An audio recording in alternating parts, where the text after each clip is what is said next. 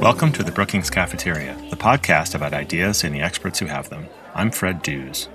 On this episode, two climate experts explore the connection between the global coronavirus pandemic and the international response to climate change. My colleague, Andrea Rosado, the Associate Vice President of Communications at Brookings, interviews William Burke White and Todd Stern. Burke White is the Richard Perry Professor at the University of Pennsylvania Law School and a visiting fellow in foreign policy at Brookings.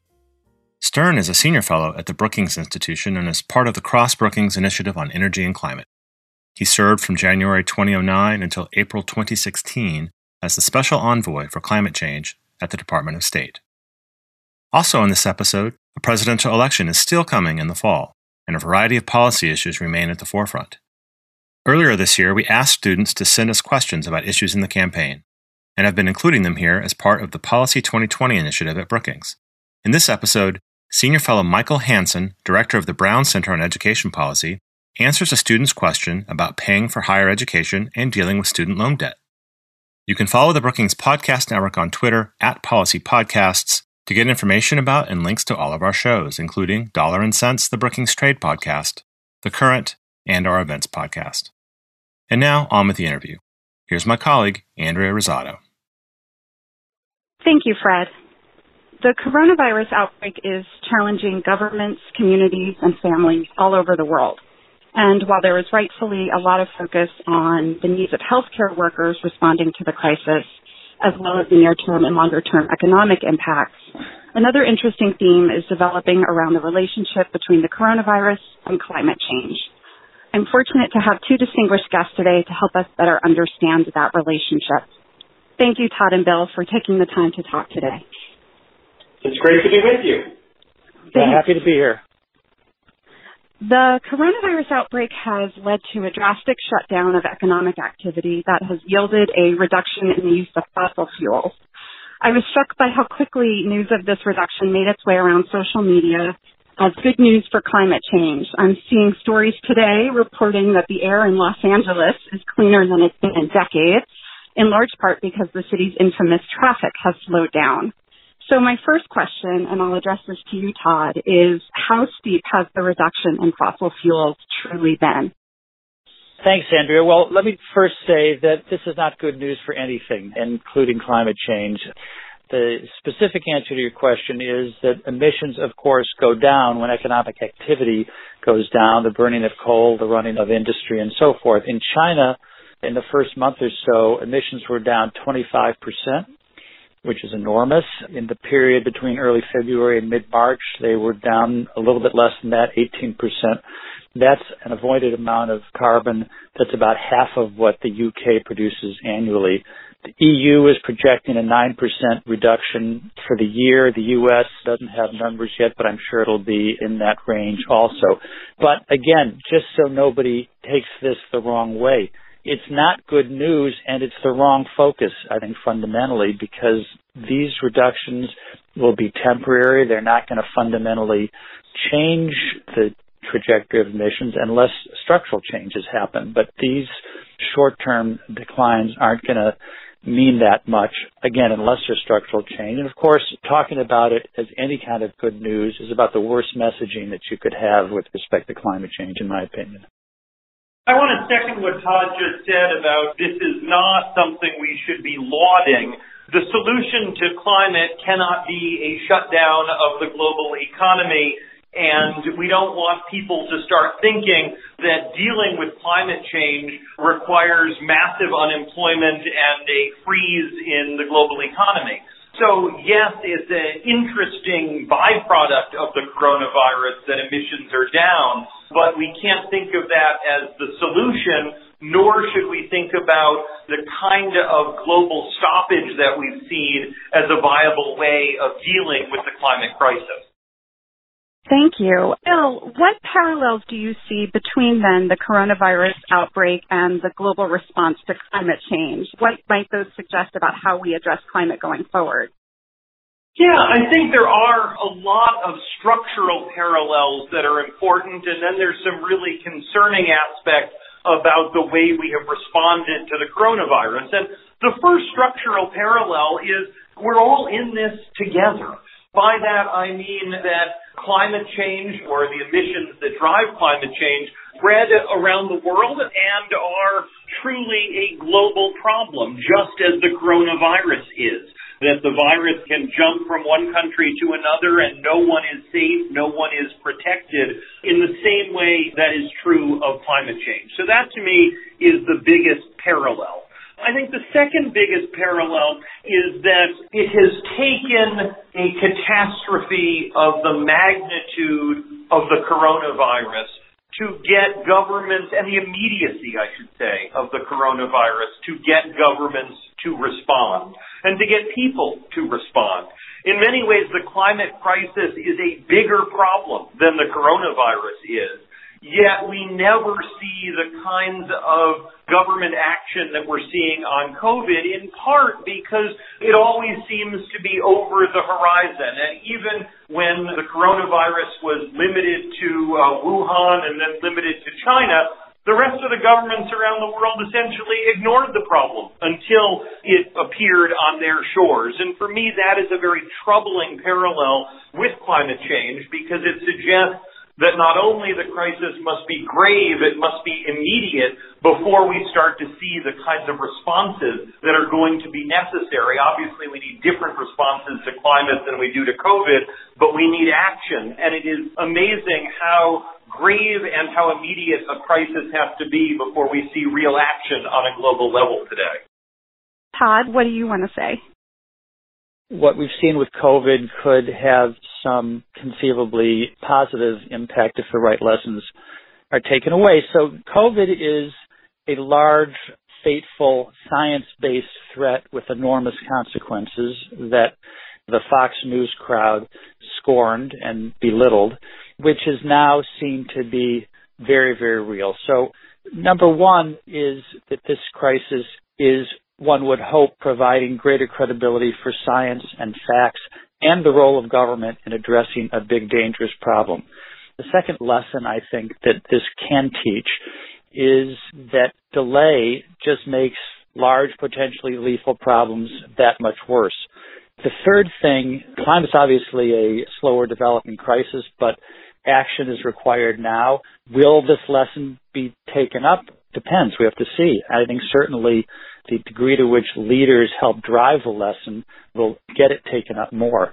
Third thing I would say is that this crisis has helped demonstrate, one would hope, the degree to which our very modern, networked, dynamic digital civilization is quite fragile, maybe a lot more fragile than people thought. There's a column that the University of Rochester professor recently wrote in which he talked about the coronavirus as a fire drill for climate change. That may be true. And the last thing I would say is the COVID response has also shown that remarkably large-scale and hitherto unimagined interventions can happen when the will is there. So who would have thought that entire countries would get shut down, locked down in order to deal with a problem? So we typically see large-scale interventions that need to happen with respect to climate change, nothing like that, but still significant. And yet we are usually in a world of climate incrementalism. We know that to do what needs to happen, we're going to need a lot more than that. The COVID response certainly shows that that is possible, although, again, it all depends upon political will. I totally agree with Todd on that. The lesson that I hope really comes out of this is that we're all in it together, that we are on one planet, and just as COVID moves, climate cannot be addressed by any single country alone and truly requires a global response. Most people alive today have never lived through a circumstance where a truly global response was the only way to solve a problem. And I'm hopeful that one of the lessons that will come out of this for individuals is to see themselves as part of a deeply interconnected system. Unfortunately, that has not been the primary way that policy on COVID has developed, which has been very much national or even local in response to a global crisis. So I hope we see coming out of this a shift in how people identify themselves and see their relationship to the global community on climate issues. I'm struck that the coronavirus outbreak is a zoonotic disease. It was started by an animal. Really does highlight human relationships with nature. I'm wondering if either of you want to speak on that. Sure, I'm happy to say a bit about it. Obviously, science is still figuring out the exact path of origin of the virus, but presumably it jumped from a bat to some intermediary host and then eventually to a human being. And the two things I think that are important for thinking about climate is, first, human engagement with the environment is dangerous, and it is both necessary and dangerous, I should say, but that we have moved human conduct into places and into proximity with nature in ways that really can have extraordinary consequences. And COVID is obviously or likely to be one of those consequences. Secondly, climate change will exacerbate those interactions, both as animals move to places that are safer or cooler or their habitats become uninhabitable, and as humans start to reach out to new places where they have never been before, or as permafrost melts and new diseases emerge there. So I think this really makes us all have to ask hard questions about how we relate to nature, be that exotic animals or more broadly, and then we have to be worried that climate change will lead to more of this exact sort of problem. I agree with that, but let me just make one additional point, which is that there's also a very important role to be played by governments with respect to biosafety. And what has gone on now for too long, no doubt in many countries, but we've seen the bad effects in particular from China, is continuing to maintain what they call wet markets, where wild animals are found because of their use in various kind of so-called medicinal purposes. And so you have wild animals in close proximity to humans and non-wild animals. And there's absolutely no excuse for that. And that has gone on. We've had other outbreaks, not as serious as this one, coming from exactly the same kinds of markets. So even granting Bill is completely right about the impact of climate change with respect to habitats and bringing animals closer to people and so forth, still governments ought to be managing biosafety in a completely different way than has happened in China. And this is about the third warning now, and obviously the most serious. By all accounts, country efforts to combat the climate crisis are falling far short of what science shows us is needed. 2020 is an important milestone for countries in the Paris Agreement. They're required to submit updated plans to the UN for how they will implement the agreement. So, Todd, I'm going to start this question with you, given your role of negotiating that agreement for the United States. Should we be worried that the coronavirus outbreak threatens further progress on climate action? Sure. I mean, the coronavirus can have both positive impacts. Bill and I have talked about that a little bit already in terms of the lessons that one would hope to see learned, but it can also have a downside impact. I think the first thing I would say is that at least in the short term, there's certainly a loss of focus by governments, by business, by the public on climate change, and the climate change situation is already urgent. It's not urgent on the time scale of COVID, which is today, tomorrow, the next day. But if we're going to get to the goals at this point, I think widely accepted among people who have anything to do with climate change and the response that needs to happen, the objective at this point is something like net zero emissions by 2050. But to get there, you've got to be moving to transform the global economy very rapidly. So loss of focus isn't good. Second thing is there will be undoubtedly large-scale stimulus packages in many countries all over the world to deal with what is going to be a very serious recession, if not worse.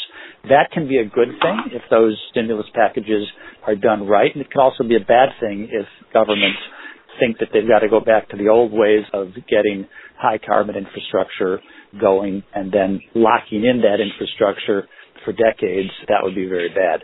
Third thing is capital markets can lock up, making it hard for clean energy companies, solar, wind, batteries, and so forth to get the financing they need to grow. Oil prices have collapsed. If they stay very low, that can have, at least in the short term, a deleterious impact on things like the dissemination of electric vehicles.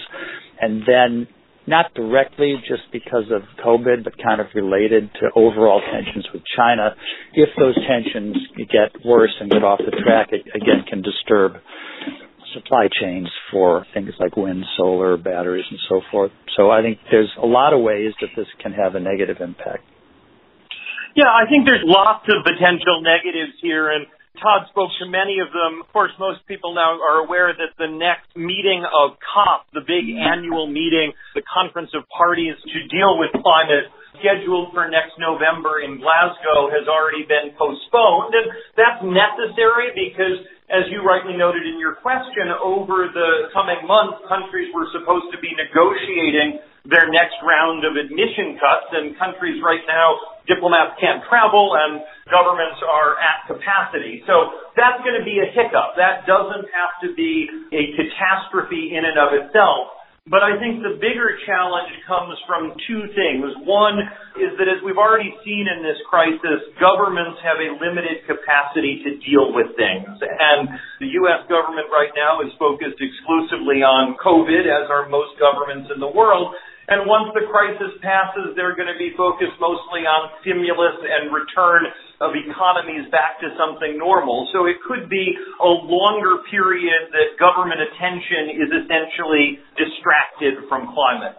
The other big concern that I have relates to how we've responded to COVID at a fundamentally local or national level, and that there is growing skepticism that international organizations are particularly useful. We haven't seen the UN or the G20 or even the WHO playing leadership roles on the COVID crisis in any way, shape, or form.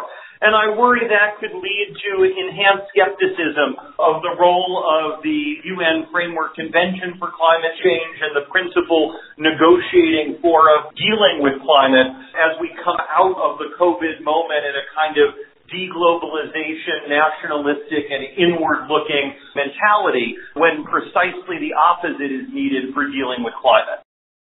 I understand the point. I have a slightly different perspective.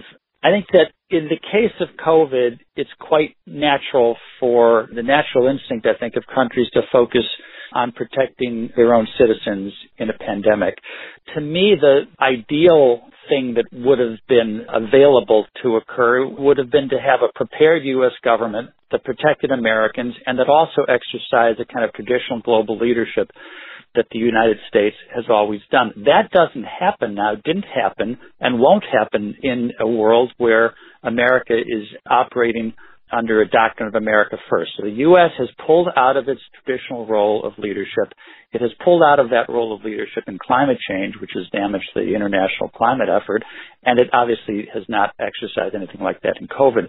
But I think that whereas there certainly should be more of an international effort on climate, the natural inclination is to deal with it in the first instance nationally.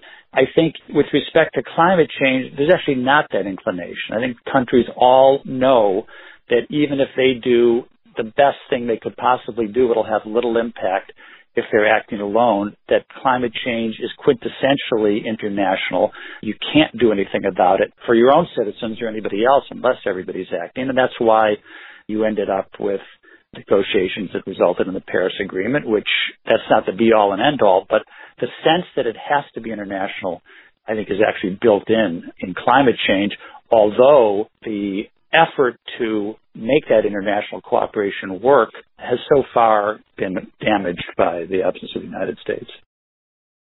Agree completely, Todd, and I just hope that countries remember that when they turn their attention back to climate beyond the COVID crisis moment. Yeah, I agree. So, Bill, maybe I'll start with you on this next question then. How do you think government officials globally can reconcile the need to do more on climate while working to recover from the outbreak? The solution to climate cannot be a global economic shutdown, and we don't want people to think that that is what is required. So step one is obviously contain the virus, and step two is get economies functioning once again. Todd mentioned earlier a point that I think is really good, which is that there are very few opportunities in world history where every government in the world is going to have to engage in a major stimulus package of one sort or another. Yet that is going to be necessary in response to COVID. So baking into that structural changes that can have long-term impact, particularly if one's thinking about subsidies for certain industries or the future of the energy industry, bringing climate into those fiscal stimuli, I think, is an important step. Secondly, and this to me is utterly critical, is that climate has to be high enough on people's political agendas. And in democracies, that means those of us who go to the ballot box, so everybody's political agenda, to be a driver of government policy. And one of the things I note every time I go to a COP meeting is the energy on the streets isn't translating into commitments by national governments. And so part of what I think has to happen is that people have to come out of the COVID moment saying, wow, we have to make some changes and some big changes going forward to avoid a calamity that's even worse than this. So I think it's a mix of seizing the moment of opportunity and changing the political agenda as we move forward. I agree with all that. I mean, I think in the first instance, countries all over the world are going to be having to put into place stimulus packages. We talked about how obviously that can be done in the wrong way and you can lock in the wrong kind of infrastructure. It can also be done in the right way. I remember when President Obama came into office as Chief of Staff, Rahm Emanuel said something to the effect that never let a crisis go to waste. I mean, at that time it was the financial crisis.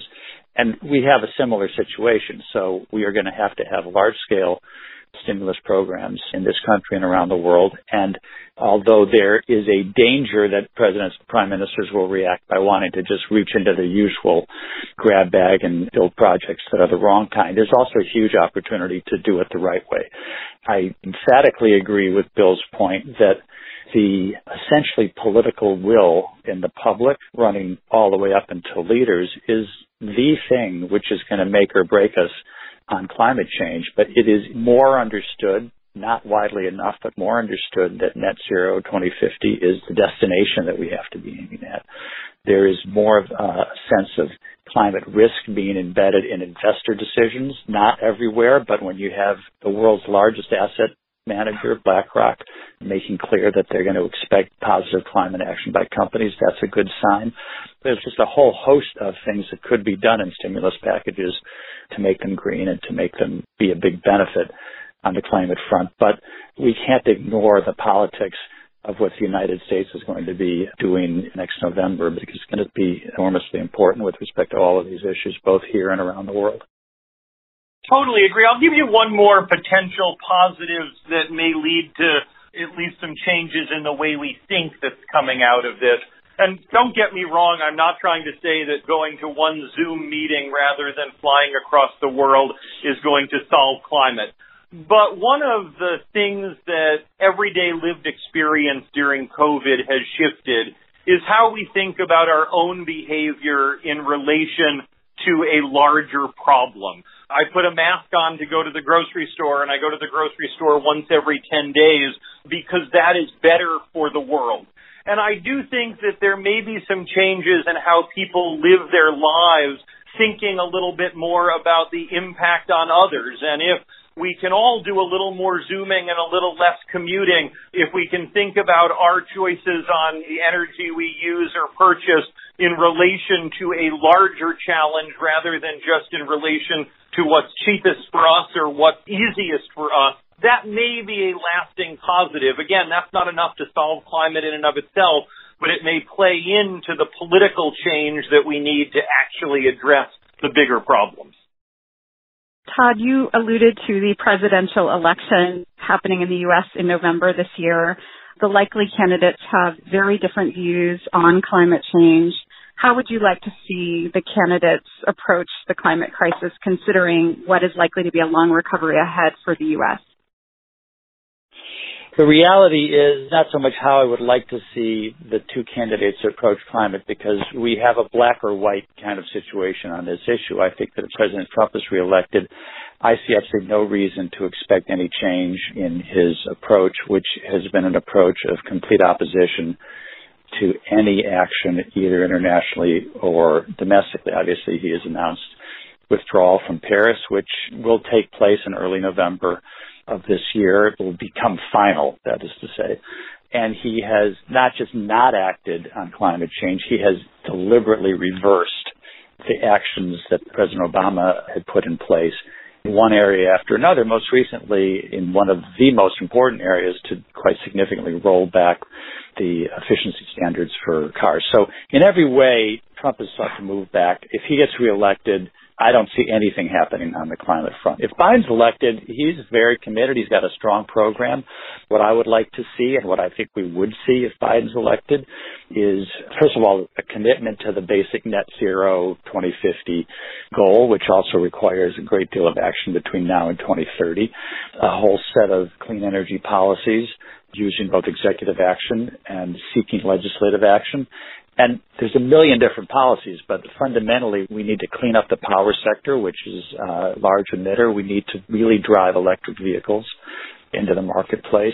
There's a whole set of actions that needs to be done on industrial emissions and so on and so forth.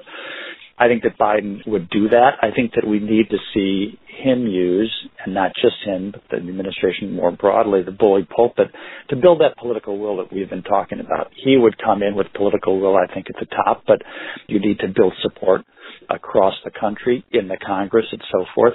And I think we would need to see a much more climate-centered foreign policy than we have ever seen before. Countries around the world will need to know that this is a top priority for the United States and for the American president. As I said, he would rejoin Paris. I think that there's a whole set of other diplomatic efforts that he ought to undertake. We had an organization when I was at State that we started called the Major Economies Forum, which is more or less the G20, but focused on climate change. I think that should be brought back in spades and revved up to a leader level, at least every other year. There's a set of bilateral relationships with countries like China and India that will be enormously important. And again, broadly, to be a leader in mobilizing the political will, which the COVID virus has shown us can move mountains. COVID virus has shown us under very extreme circumstances that actions that nobody would have thought possible, like shutting down whole countries, actually can happen when the political will is there. That's not what needs to happen for climate change, but very significant things do have to happen that can happen if that will is there. So I think there's a huge amount for an American president to do. And I think Biden is, I don't know if he's prepared to do all of those things, but I think he'd certainly be on the right track, and I don't think we'll get anything from President Trump. So, look, Todd said it all very well. If you're thinking about voting on climate, there's not a choice really here. It's obvious. But I also think there could be a moment of opportunity for, assuming it's Biden who becomes the next president, coming out of COVID on a number of dimensions. First, I think he will want to, and the United States will hopefully be looking for ways to reassert leadership. And the world will be looking for leadership after a moment where it has been so lacking on a global level on COVID. And climate could well be an issue around which to build and frame a new version of U.S. leadership. Secondly, I think we will still be looking at additional stimulus and an opportunity for, say, major infrastructure investment, but done in a green way. Maybe not the Green New Deal as framed, but in a green way. And that could still gain political momentum coming out of COVID for a new administration.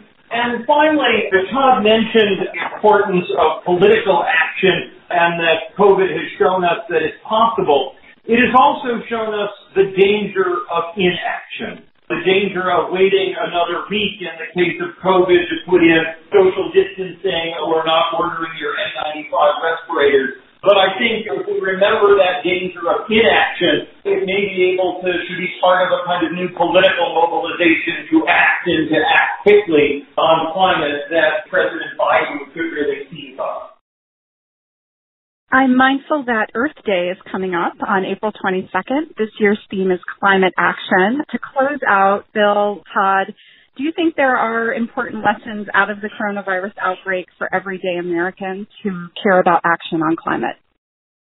Absolutely, there are. It's going to be a weird Earth Day because it's a day when I, like many Americans, usually try to do something out in nature and engage the natural world, and we're all going to be sitting inside in our socially distanced lives. The first lesson I'm supposed to learn is stay inside, even if it's Earth Day. That's not an excuse that coronavirus spread. But I think the bigger lesson is that if people are staying inside on Earth Day, that their actions, their choices matter. You know, too often I think of people think of the climate crisis as something beyond their ability to impact. It really depends on industrial policies, national or local choices. And that's partially true, of course, but our own actions do matter. Recycling doesn't get us to solve the climate emergency, but people were able to bake that into their lived experience in a way that is certainly helpful. And to take a couple of the things that we might have learned during the coronavirus about commuting a little less, about skipping that one international trip that might not have been necessary, and at the same time remembering that we're all part of a single globe, and as the coronavirus spreads, we need to address it, and as climate crisis worsens, we need to act now to address it. I agree with all of that. I would, to some extent, reprise a few of the things that have already been said, but science matters, facts matter, preparedness matters, and it's a different kind of preparedness with respect to climate change, but the preparedness involves moving rapidly and not incrementally toward clean energy, towards the transformation of our economies, which is the name of the game. We have to decarbonize the global economy, and that's a big job, and we've got to start now. That mostly doesn't happen just on the basis of individual action, but individual action matters. Get the electric car, get the hybrid car, do all sorts of actions that you can to affect the amount of energy that we're using, and recognize that political action, political demands on elected representatives matter. There's one thing that we've always seen about our Congress, love them or hate them, which is that they respond to genuine public will. When members of Congress get to understand that their own jobs are at risk unless they respond to a problem, they start to respond to a problem. And so political mobilization, political action is also terribly important. This Earth Day, as Phil said, is an indoor Earth Day. But let's remember that at the original Earth Day, 50 years ago, 20 million people hit the streets. And the result of the organizing that led to that, and that event itself and what came after it, led to the Clean Air Act, the Clean Water Act, the creation of the EPA, and a lot more. So political mobilization at the grassroots level is absolutely imperative. So all of those, I think, are lessons from this Earth Day. That feels like the perfect moment to close. Thank you so much, Todd Stern and Bill Bergweit, for taking the time to talk today. Okay, thank you so much, Andrea. Thanks. Bye-bye.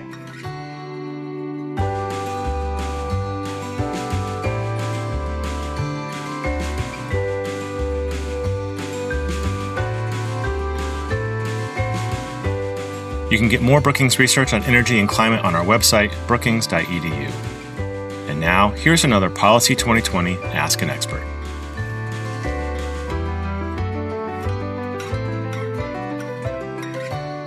My name is Olu Shea. I'm a senior at Georgetown University studying interdisciplinary studies, and my question is, what are some of the different proposals for free college, and what effect do they have on the economy? Thank you, Olu Shea, for this great question. It is a short question, but it packs a big punch, and I'll do my best to offer a digestible response. I'm Mike Hansen, and I am the director of the Brown Center on Education Policy here at Brookings and a senior fellow. First, let's address what free college means. There are a few different strategies Democratic presidential candidates have advanced to make college free in some way or other, ranging from fairly modest changes to current federal financial aid programs to major overhauls of higher education. On the more modest side, some candidates have promoted free community college programs. Because most students in community colleges are disproportionately from low-income backgrounds, this effectively amounts to a more generous financial aid package for those attending community colleges to ensure that they do not need loans to finance their education. President Obama proposed this in 2015, and several states have already begun to offer what are often called promise initiatives to do exactly this, with the Tennessee Promise being a very prominent example. A more innovative middle ground is debt-free college. The argument here is that parents with resources should be contributing to their students' tuition costs, and the government will pick up the tab between what the family can contribute and the actual expenses. This means high-income families will be expected to pay full freight, low-income students will get full support, and students from middle-class families will get a discount but not tuition-free. The net result is that both students and the government are paying, though the student's portion is subsidized enough to avoid student loans. And finally, there are proposals for entirely free four-year college for all students.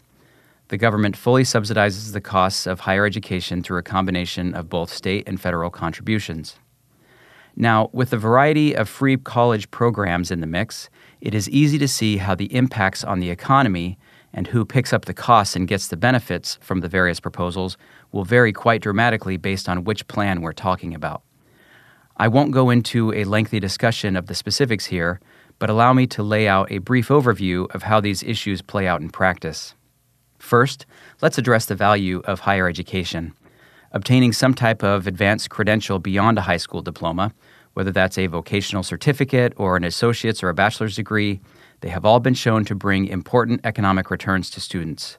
Naturally, the returns vary by the credential, though many studies consistently show that they are associated with stronger earnings and lower unemployment than those who have no credential at all. All of this evidence points to a help for the economy, creating greater access to higher education and a greater tax base to support government services as well.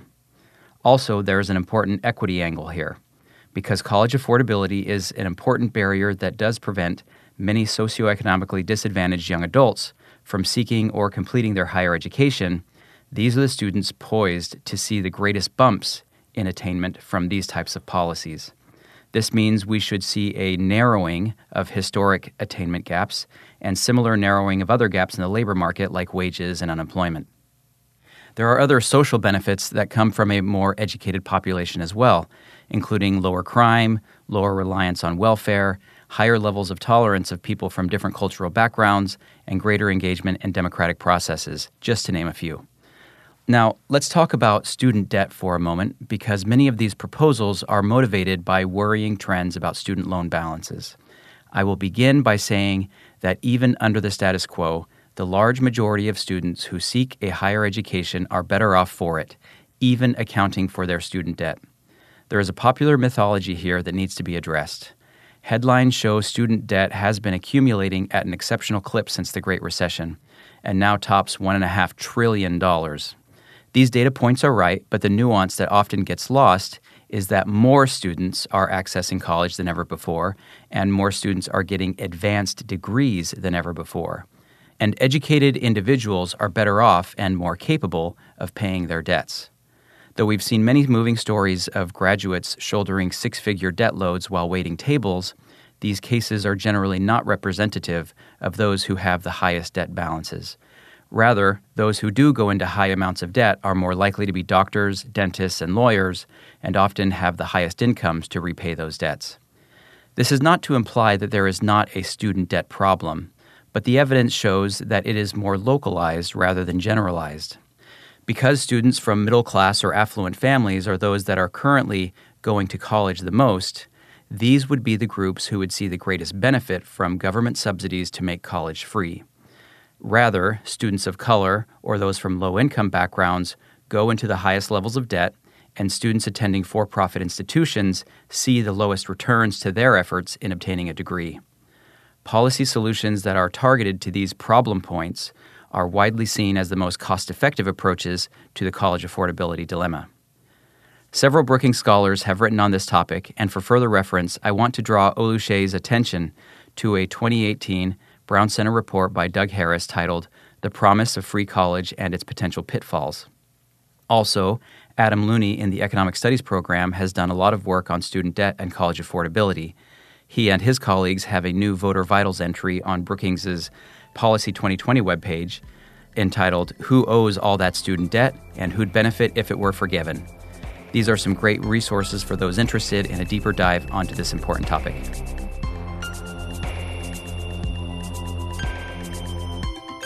You can listen to more Ask an Expert segments and also download explainers and big ideas on many policy issues at brookings.edu/policy2020.